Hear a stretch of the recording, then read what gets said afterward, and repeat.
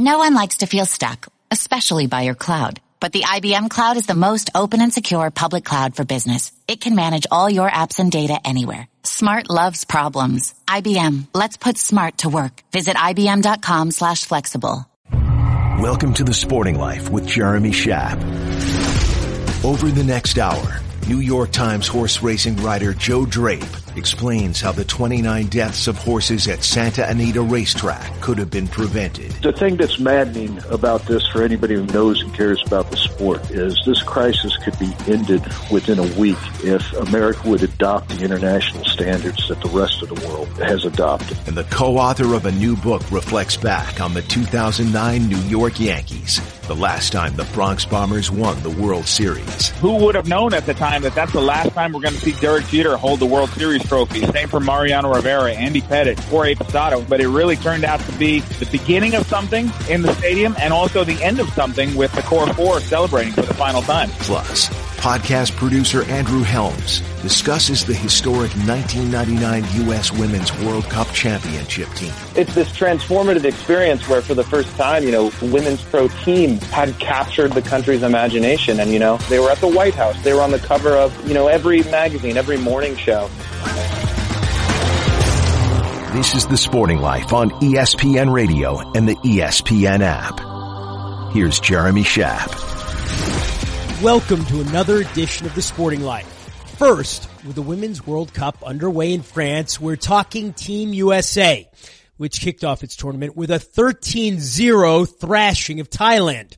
And we welcome now our reporter on the scene, the great, the one and only Julie Foudy. Julie, thank you for joining us. My pleasure, Jeremy. Julie, I want to talk about the controversy at some point in our conversation. But first, before we get to that, and before we get to how you're enjoying yourself in France, what did we learn about this U.S. women's national team from its performance in its tournament opener against Thailand? We learned they can score a lot of goals, that's for sure. The interesting thing, too, is in their send-off games, like the few games before they were coming over here, they were struggling a little bit offensively. So part of me thinks it was in reaction to them being the first game to kick off. They were in the last group, and they've been waiting, and they've been watching, and they literally had all this. Every time I'd see them in town, in our little cute town of Reims, they were like, oh my gosh, we can't wait to get going. So maybe it was a little pent up energy that they needed to get out, and 13 goals worth of it. If this team doesn't end up winning the whole thing again for the second consecutive tournament, also after having reached the finals 8 years ago against Japan, what is going to hold this team back, Julie? I would say probably the one area that is still a question mark when they play tougher teams. Obviously, you don't see it against a team like Thailand, but their back line against better teams this year has been uncharacteristically leaky and a little bit vulnerable. They gave up 3 goals to Australia, 3 goals to France. They actually lost 3-1 to France in January in France. So, and that's atypical, of course, of this U.S. team. And they also have a new goalkeeper in with Hope Solo being gone, and Alyssa Nair, who has never played a World Cup minute, although she has been on a World Cup squad. So I would say the one area of vulnerability for this team is probably the back line and Alyssa Nair. But having said that, it's all relative, right? Comparatively, this is a really good U.S. team. We're speaking with the great Julie Foudy, the World Cup champion herself. She's the host of the Laughter Permitted podcast for ESPN Audio, where Julie interviews many of the biggest names in sports. And it's always a pleasure talking soccer with you. We got to cover together the Euros 3 years ago, in France, which was, a great tournament, a great thrill for me to get a chance to work with you. 4 years ago, there were some breakthrough stars for the U.S. The team played very well. I guess Julie Johnson was one of the breakthrough stars of the tournament. Who do you see emerging as a household name in women's soccer this time around from the U.S. team? Yeah, so Jeremy, when the U.S. lost in the Olympics in 2016 and they went out the earliest they ever have, a lot of people forget that, after them winning the World Cup, they had this crash at the Olympics where they lost to Sweden in the quarterfinals.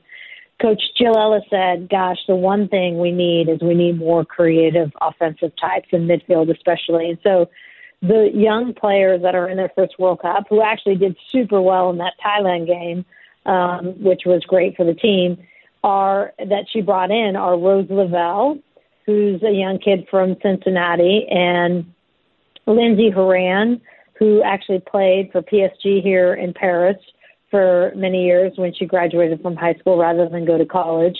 And then you saw Sam Mewis as well, who is someone who put in 2 goals and is in her first World Cup. So you had 5 goals coming from that midfield 3 who were all in their first World Cup and had a swagger to them, that felt like they were in their 4th World Cup. I was like, look at those guys.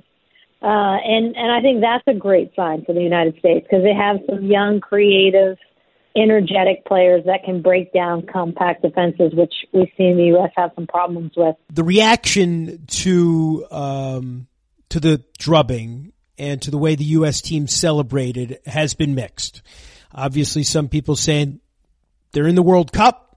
Let them celebrate, have fun. This is as big as it gets. That's it. Others saying scoring that many goals, that's totally appropriate and expected in a tournament in which goal differential matters. And others saying they went overboard.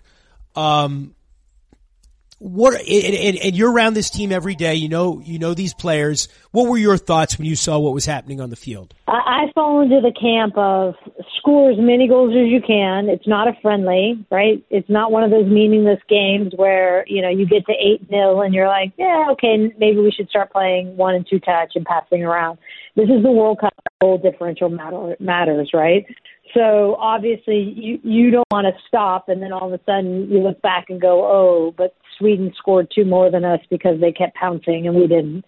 So I don't mind the goal line, but the thing that I actually, when I was watching, I was like, really at 13, when Alex scores her 5th goal, we're doing a whole team celebration on the sideline and dancing. I don't get that, right? I don't get, Megan Rapinoe, a veteran of the team, sliding in at 9 goals to the bench side. So I don't mind Mallory Pugh in her first ever World Cup, giving a fist pump. And there's celebration and then there's over-the-top celebration. And so that was my take on it, is like, yeah, you want to keep pressing and you want to keep playing and scoring, but don't do a whole dance routine on the sideline at goal number 13. I don't think that's a good look. The team, I saw your interview with Alex Morgan the morning after, where she defended the celebrations, but didn't seem to have any problems with it or any regrets. Can you characterize how the rest of the team felt, having some time to reflect on what happened? There's part of me that loves that they're not like, well, yeah, we maybe got a little carried away. They're not apologizing at all.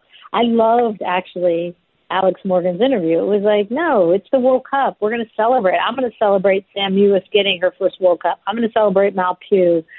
So I did like that. And what you're hearing from them is, look, this is part of the fabric of this team. These are the habits we've created over, decades of winning World Cups. And this is what makes us so good. And we wanted to make a statement and we wanted to show the world that we're not here just to defend a World Cup title. We're here to attack a World Cup title, which is a theme you hear often from them. So, and I get that, right? And I love that about the American mentality because I do think that's what separates us from other teams. But again, I think there's a point where you're like, okay, do we need to be sliding in and doing dances at 13, right? And that's, and yet they're owning it, and I think that's the right thing to do. We're speaking with the great Julie Foudy about the Women's World Cup taking place now in France. And, one of the things over the years that people in the American soccer community, if you will, have talked about is getting to a point of maturity in our appreciation as a nation for the game, which for so long belonged to the rest of the world in a way that we could be critical of our national teams. And it wasn't, considered some kind of heresy. There was for a long time on the men's side, especially, it's like boosterism was the order of the day. And does this reflect a growing kind of maturity about soccer in the U.S. in some ways? Is that one way to look at it, that we're having this kind of discussion about the women's national team? Yeah, it's a great point, actually. I remember when I think it was the 2011 or 2015 World Cup. It was probably 2015. And I remember talking to Abby Wambach, and I said, hey, look, me criticizing you is my job, right? And you have to be able to understand this is what I'm going to do. And that means to me that, and when other people are criticizing you, that it matters. And in my day, for example, Jeremy, back in the 90s and early 2000s, we would be like, please criticize us because it means you're paying attention. Oh my God, we would love for you to actually criticize us. And I said, we were begging for that attention. So please make the team understand that this is a great thing, and not to get so bent out of shape about it, and not to take it so personally. And so she'd have those conversations with the team. And I totally agree. I mean, I think it's a great sign that we're having this debate. And it's a great sign for the growth of women's soccer, hopefully. We're speaking with Julie Foudy about the Women's World Cup. Julie, before we let you go and get back to your wine and your creme caramel and your cheese course, and I know you're over there with Witulka. You're probably having a good time. So I would never do that. Never. You would never. Now I'm thinking tarte tatin. There's so many options.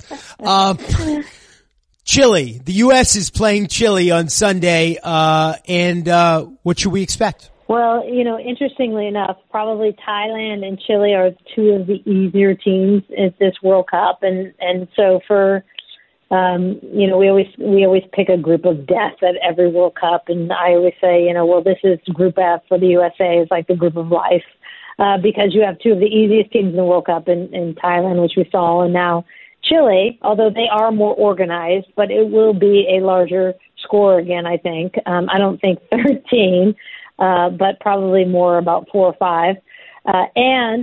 But the real game comes down to Sweden, their third game, because they're the ones who knocked them out of the Olympics in 2016, and they're a legitimate team. So if the U.S. finishes first in their group, they then most likely will go on to face France in the quarterfinal in Paris. And as we've been talking about all World Cup, France is really one of the biggest contenders, I think, for the U.S. at this World Cup, if not the biggest. I think they're actually the favorites over the United States as hosts. Julie, it is always a pleasure. Thank you for letting us interrupt you at dinner hour in France. It is a sacrifice. Julie Foudy is the host of the Laughter Permitted podcast, and it's always a pleasure having you on the show, Julie. Have fun in France, and we hope we can lean on you a few more times before the tournament's over. Always, Jeremy. This is The Sporting Life on ESPN Radio and the ESPN app. It's been a tumultuous year in thoroughbred racing.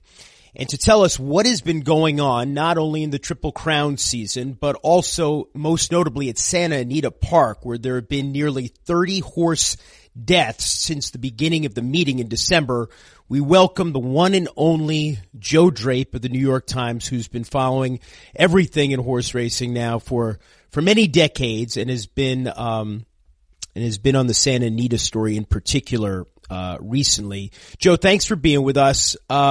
What's going on at Santa Anita? Does anybody know what is causing all of these deaths? Well, Jeremy, there's several factors going on here. And, put them all together, there's a bit of a perfect storm.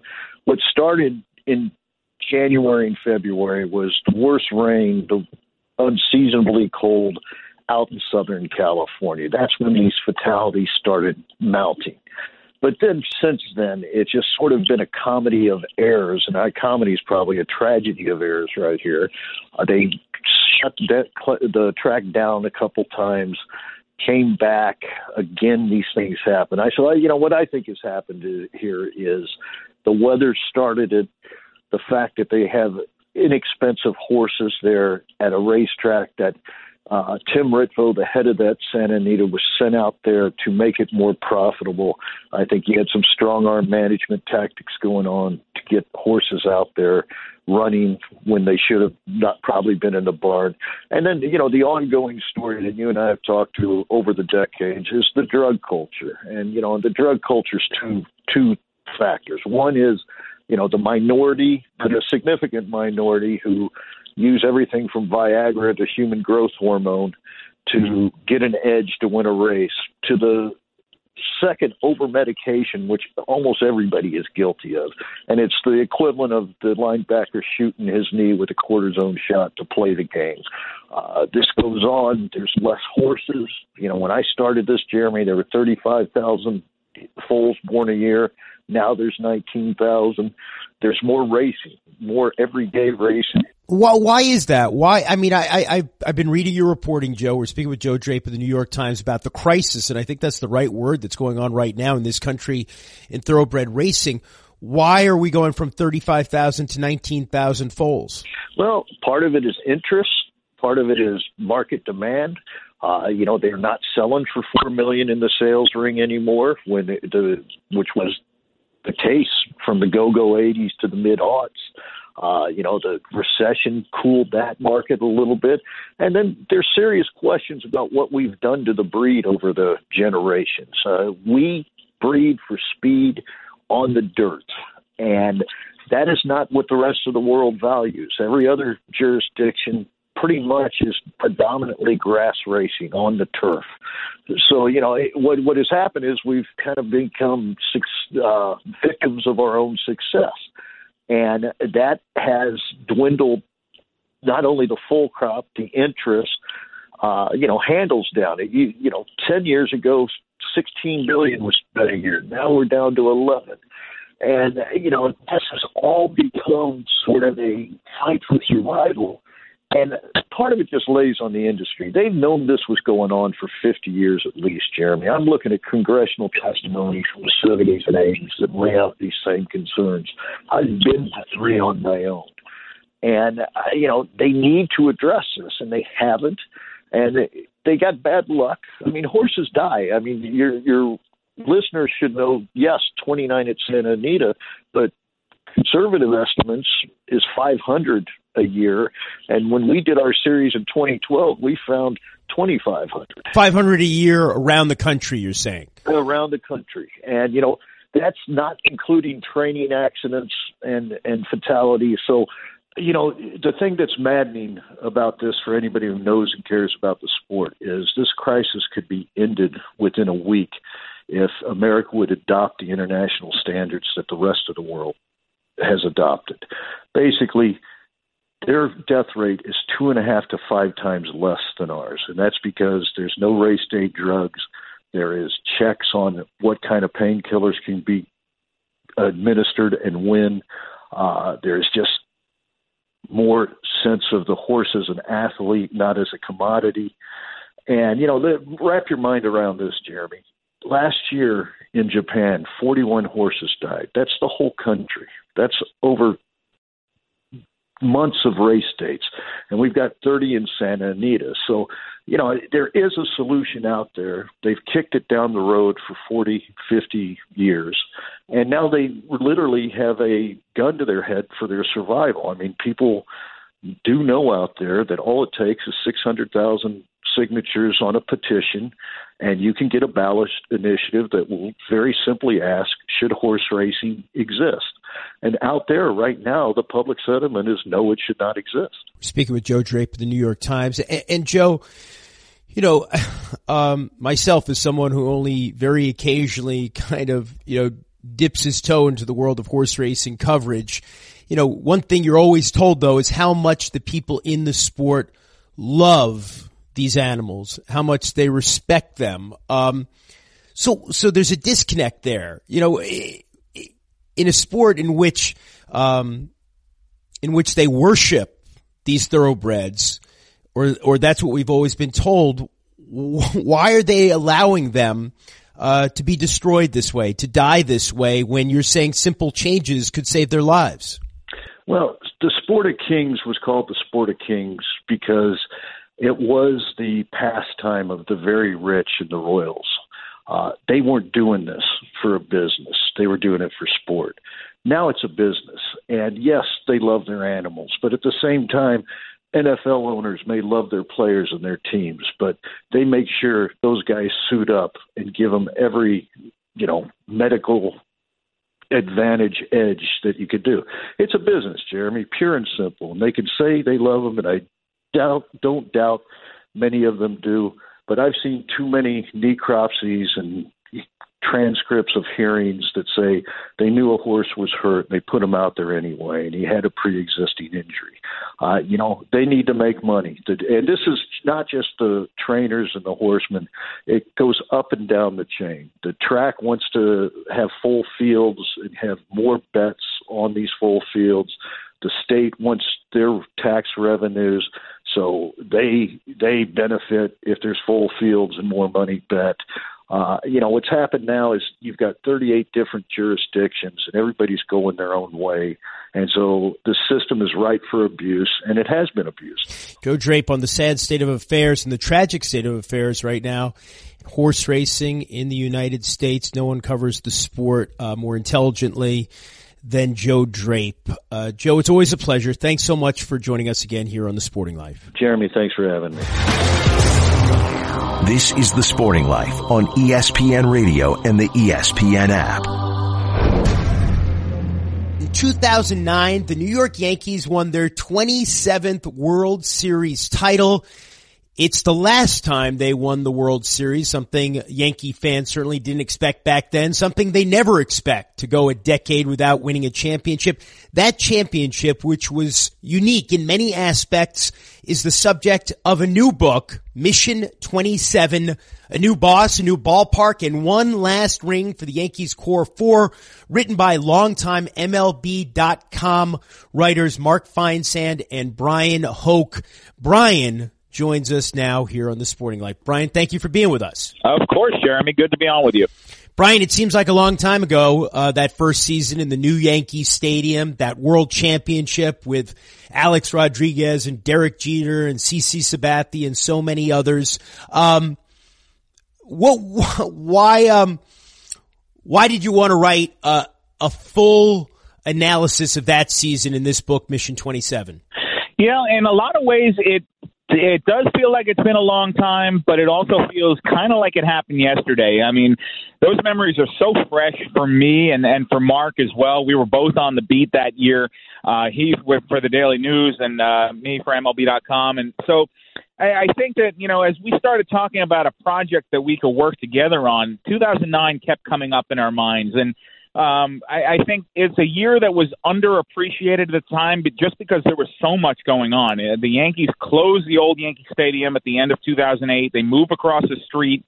They build this new $1.5 billion cathedral, and there was a lot going on there.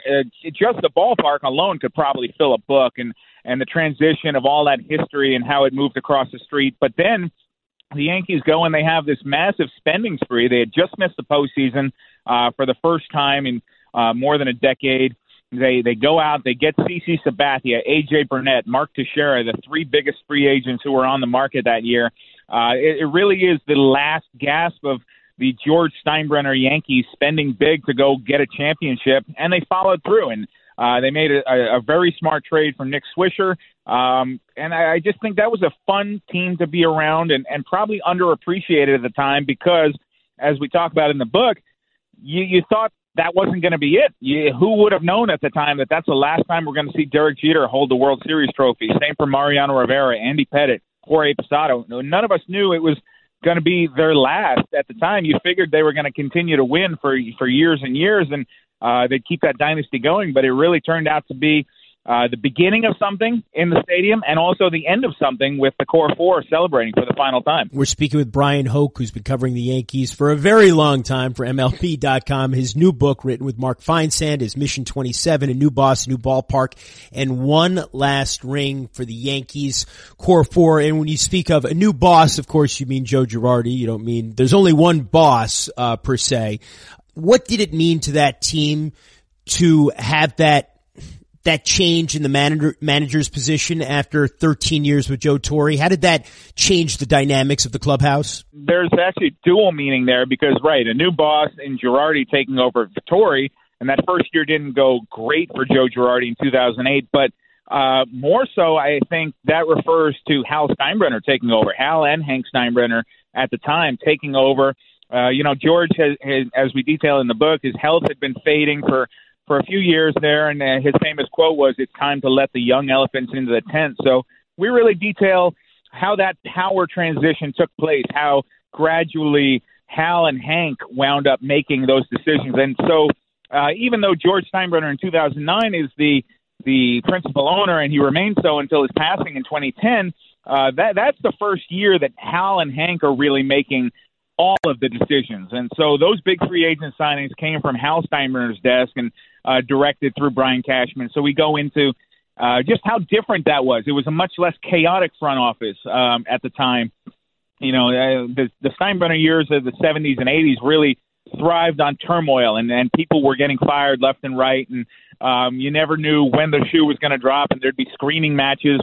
Brian Cashman talks about the screaming matches that he had with George Steinbrenner. That's not the case anymore with the Yankees. They're more inclined to run it as a business. They're very thoughtful. Hal Steinbrenner, a pilot, always talks about viewing things from 30,000 feet and really operating that way and delegating. So very different. Then in the clubhouse, very different as well. I think that Girardi brought that kind of militaristic attitude. He had the close crop buzz cut, and I think it was what was needed at that time for the team. They had gotten a little lax under Joe Torre, and Torre had obviously won so much, 4 out of 5 World Series, but they hadn't won in a while, and I think that the message gets stale. And as we'd see later on in Girardi's tenure, I think that happened as well. He was the right man at the right time for that team. Maybe that didn't turn out to be the case later on, as Mark Teixeira details in the book, but for 2009, that team really responded to him. He was very hands-on with the players, and to this day, I'm surprised that he's not in the Major League dugout, because if I had a team, I'd hire Joe Girardi. I think he's so well-prepared and analytically minded, and he'll manage somewhere as soon as he wants to, and the right opportunity pops up. And Brian, of course, the farther this last championship recedes into the rearview mirror, the larger it looms in the collective memories of Yankees fans. If it turns out that, it's not the Yankees' birthright to win a World Series every 10 years, and of course, under the ownership of George Steinbrenner, which I have to say a lot of people forget, the Yankees went, from 1978 till 1996 without winning a title, 18 years.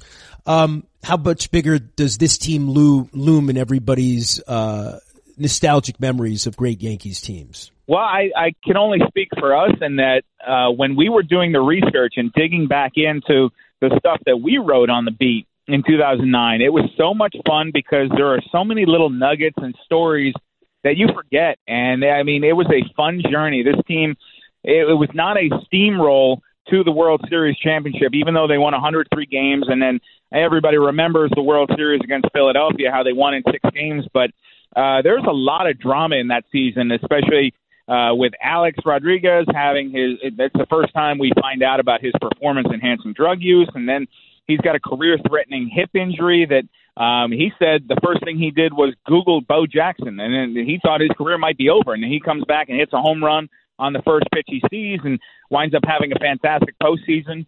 I think that there were so many other aspects of that team, and whether it was walk-off victories and the pies that A.J. Burnett is smashing into guys' faces. I think that at the time, like I said earlier, you didn't really appreciate it because you figured this was just going to be the first of many, and that you bring all these great players together and they're clearly going to win. But that wound up being Hideki Matsui's final year. He went out fantastically in the World Series, wound up being the World Series MVP. Johnny Damon's farewell in pinstripes. The team changed in 2010 and 2011 and 2012, even though you had still the Jeters and the Mariano Riveras and Jorge Posada until he retired, and then Andy Pettit. It was almost like the last time you had the whole gang together, and I think that's what was so much fun for Mark and myself, putting this together and chasing these guys down and some of them are still in the game, but a lot of them are not. What are you doing now 9-10 years later? And to me, it felt a lot like going to your high school reunion and catching up with guys that you hadn't seen in a while and really just kind of telling those old stories. And the best part about it was the guys' guards were down, much less so than when they were active players. They were willing to share much more from that season, and I think that definitely comes through in the book. And, of course, everything changed in another respect in 2010 when George Steinbrenner died. Bryan Hoch's new book, written with Mark Feinsand, a terrific look back at the 2009 Yankees, is Mission 27. Bryan, it's always a pleasure speaking to you here on The Sporting Life. Thanks for having joined us. You got it, Jeremy. Thank you for having me. This is The Sporting Life on ESPN Radio and the ESPN app. And we've already discussed the Women's World Cup, which is taking place now in France.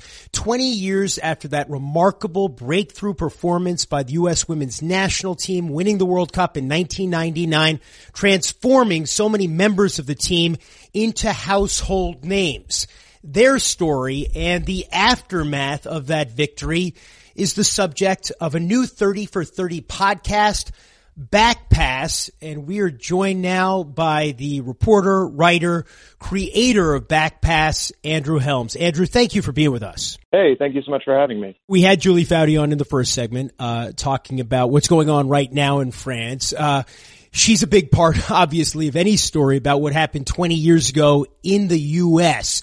But if you would take us back into time, give us a sense, frame it in the context of what was going on that summer, how big a deal it was when Brandi Chastain scored that penalty. Yeah, I think it's hard to remember all these years later just how monumental the 99 World Cup was.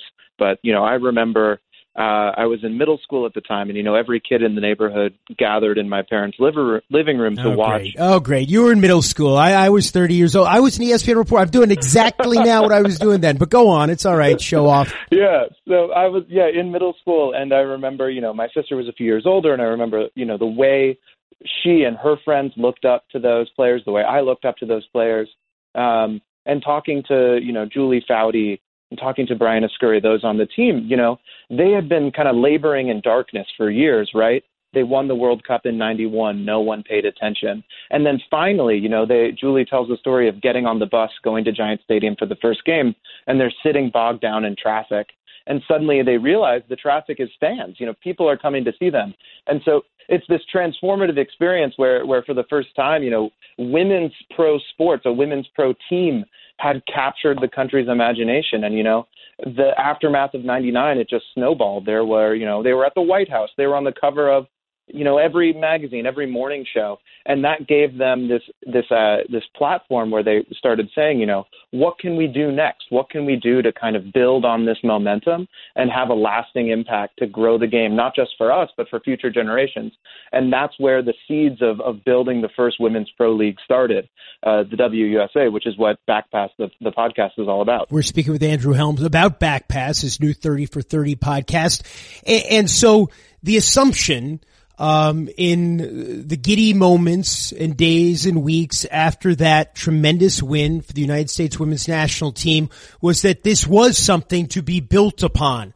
What went wrong? It's a great question. I think to take you back, everyone's kind of in those, I always would say, the heady days of 99. We're in this moment where it seems as if nothing can go wrong. You've got, Mia Hamm is a celebrity star in commercials with Michael Jordan, They have these huge famous athletes, and then bringing that together, the investor group was star-studded. You had the founder of the league was John Hendricks, the visionary behind the Discovery Channel. He was watching the World Cup with his family, and he's kind of motivated. And he's got a young daughter, a soccer-playing daughter, and thinks this is such a transformative thing for her. She should have, these players deserve a platform to play the game week in and week out. And he reaches out to the founders of Time Warner, of Continental Cablevision, of Comcast. The biggest names in cable TV in the country were investing in women's pro soccer because, at the time, as one of the investors said, it wasn't unreasonable to think that women could be the face of soccer in America and not men. And that was going to be what pro soccer in America was. But to get to your question of what went wrong, I think it was partially that hubris that they they weren't as conscious on the budget side as they needed to be in those first few years, and they spent way too much money in their first year. We tell a story in the podcast of they're sitting around the boardroom in the middle of the first season, and Julie Foudy told us she was on the board, and it was the come to Jesus meeting, because they looked at the budget and they realized, oh my God, we'd budgeted $40 million for 5 years, and all the money is gone midway through season one. And that was a moment where they realized that these projections of, we're going to have a pro league, it's going to start turning money in 3 to 5 years, it's going to make a profit. That's where I think they started to realize, like, oh man, this is going to cost way more. And that's where, to get to the question of what went wrong, you get to the second piece of it, which is, how much does it cost to start a pro league? How long should your timeline be if you're going to build something from scratch? And that's where if you compare to, say, Major League Soccer, the men's league, after 5 years, they were $250 million in the hole. The women's league after 3 years was $100 million in the hole. So kind of in comparable situations, in arguably in somewhat of a better financial picture. And what was the difference is that Major League Soccer had a few billionaires who were ready to step up and say, we have a 20, 30-year timeline, and we're going to see this through. And that, for whatever reasons, and we can get into them, hasn't been the case on the women's side. There hasn't been a willingness from investors to lose money over 10, 20, 30 years to build the fan base, to build the audience that'll make a women's pro soccer league successful in this country. We haven't seen a women's professional soccer league succeed at the level it has in some other countries here in the U.S. What did the WUSA experiment back in 99 tell us about what it will take? The thing that the WUSA had was, you had the celebrity stars of 99, you had, all these components, you had these big name cable investors. It seemed like the alchemy was right. You had the right pieces in the water. But the missing ingredient was time. I remember one of the GMs told us, she was Katie Button, who was the general manager of the Washington Freedom. It was this July game in the third season. The Philly Charge were playing the Washington Freedom, and somewhere in the middle of the second half, Mia Hamm tripped a player on the Philadelphia team, and the Philly fans just started booing Mia Hamm. And she was shocked, right? American soccer fans were booing Mia Hamm. But in her mind, she thought, that's what we need to develop. We need it so that you're not just a fan of Julie Foudy and Mia Hamm when they put on a national team kit. We need you to become a fan of the Philadelphia Charge. We need you to become a fan of the San Diego Spirit, where Julie Foudy played. And those relationships take time. I think, kind of a personal story, my dad never watched soccer growing up, but as I got into it as I got older, we grew up in D.C. He's now becoming a D.C. United fan. But it took, he didn't become a fan right when that team started. It's now only, 20 years into that team, his son's a fan of the sport. He's starting to become a fan of that sport too. And I think that's kind of how fandom is a thing that's passed down, right? And we need to give these things time to grow. And that's what's been so great about what those investors have done for Major League Soccer is they've given it the time and space to breathe and grow and become a viable league. And that's what's needed on the women's side of the game too. The way it ended for the WUSA, all the recriminations, all of the ways in which people realized it had not been handled the best possible way. Would people look at the WUSA experiment then and say, I don't want any part of this? Yeah, actually, I talked to some folks who were involved in the second iteration of women's pro soccer, and they said it was really hard to get investors the second time around because they'd say, well, we tried women's pro soccer. It didn't work out. And so that was kind of a recurring theme of getting that investor group that's willing to lose money over a period of time when the narrative had been built up that this thing doesn't succeed. When in reality, we have the budgets, we looked at all the numbers. By the final season, they were pretty close to breaking even in a few markets. There were a few teams that really needed overhauls. It's a story of like any league. It was working in a few places, it wasn't working in a few others. They needed to retool and learn from their mistakes. But yeah, that's the challenge. Is just you're never going to get it right the first time. No pro league has come out of the gates and figured it out, and it's taken that longitudinal investment to make it work. Andrew Helms' new 30 for 30 podcast is Back Pass, fascinating story of the 1999 U.S. Women's National Team, its victory at the World Cup, and then its subsequent efforts to build professional soccer for women here in the U.S. Andrew, it's really been a pleasure. Thanks so much for joining us on The Sporting Life. Hey, thank you so much for having me. Thanks for having joined us. I'm Jeremy Schaap, and this has been The Sporting Life on ESPN Radio. Tune in again next weekend. We're on every Saturday and every Sunday morning at 6 Eastern Time.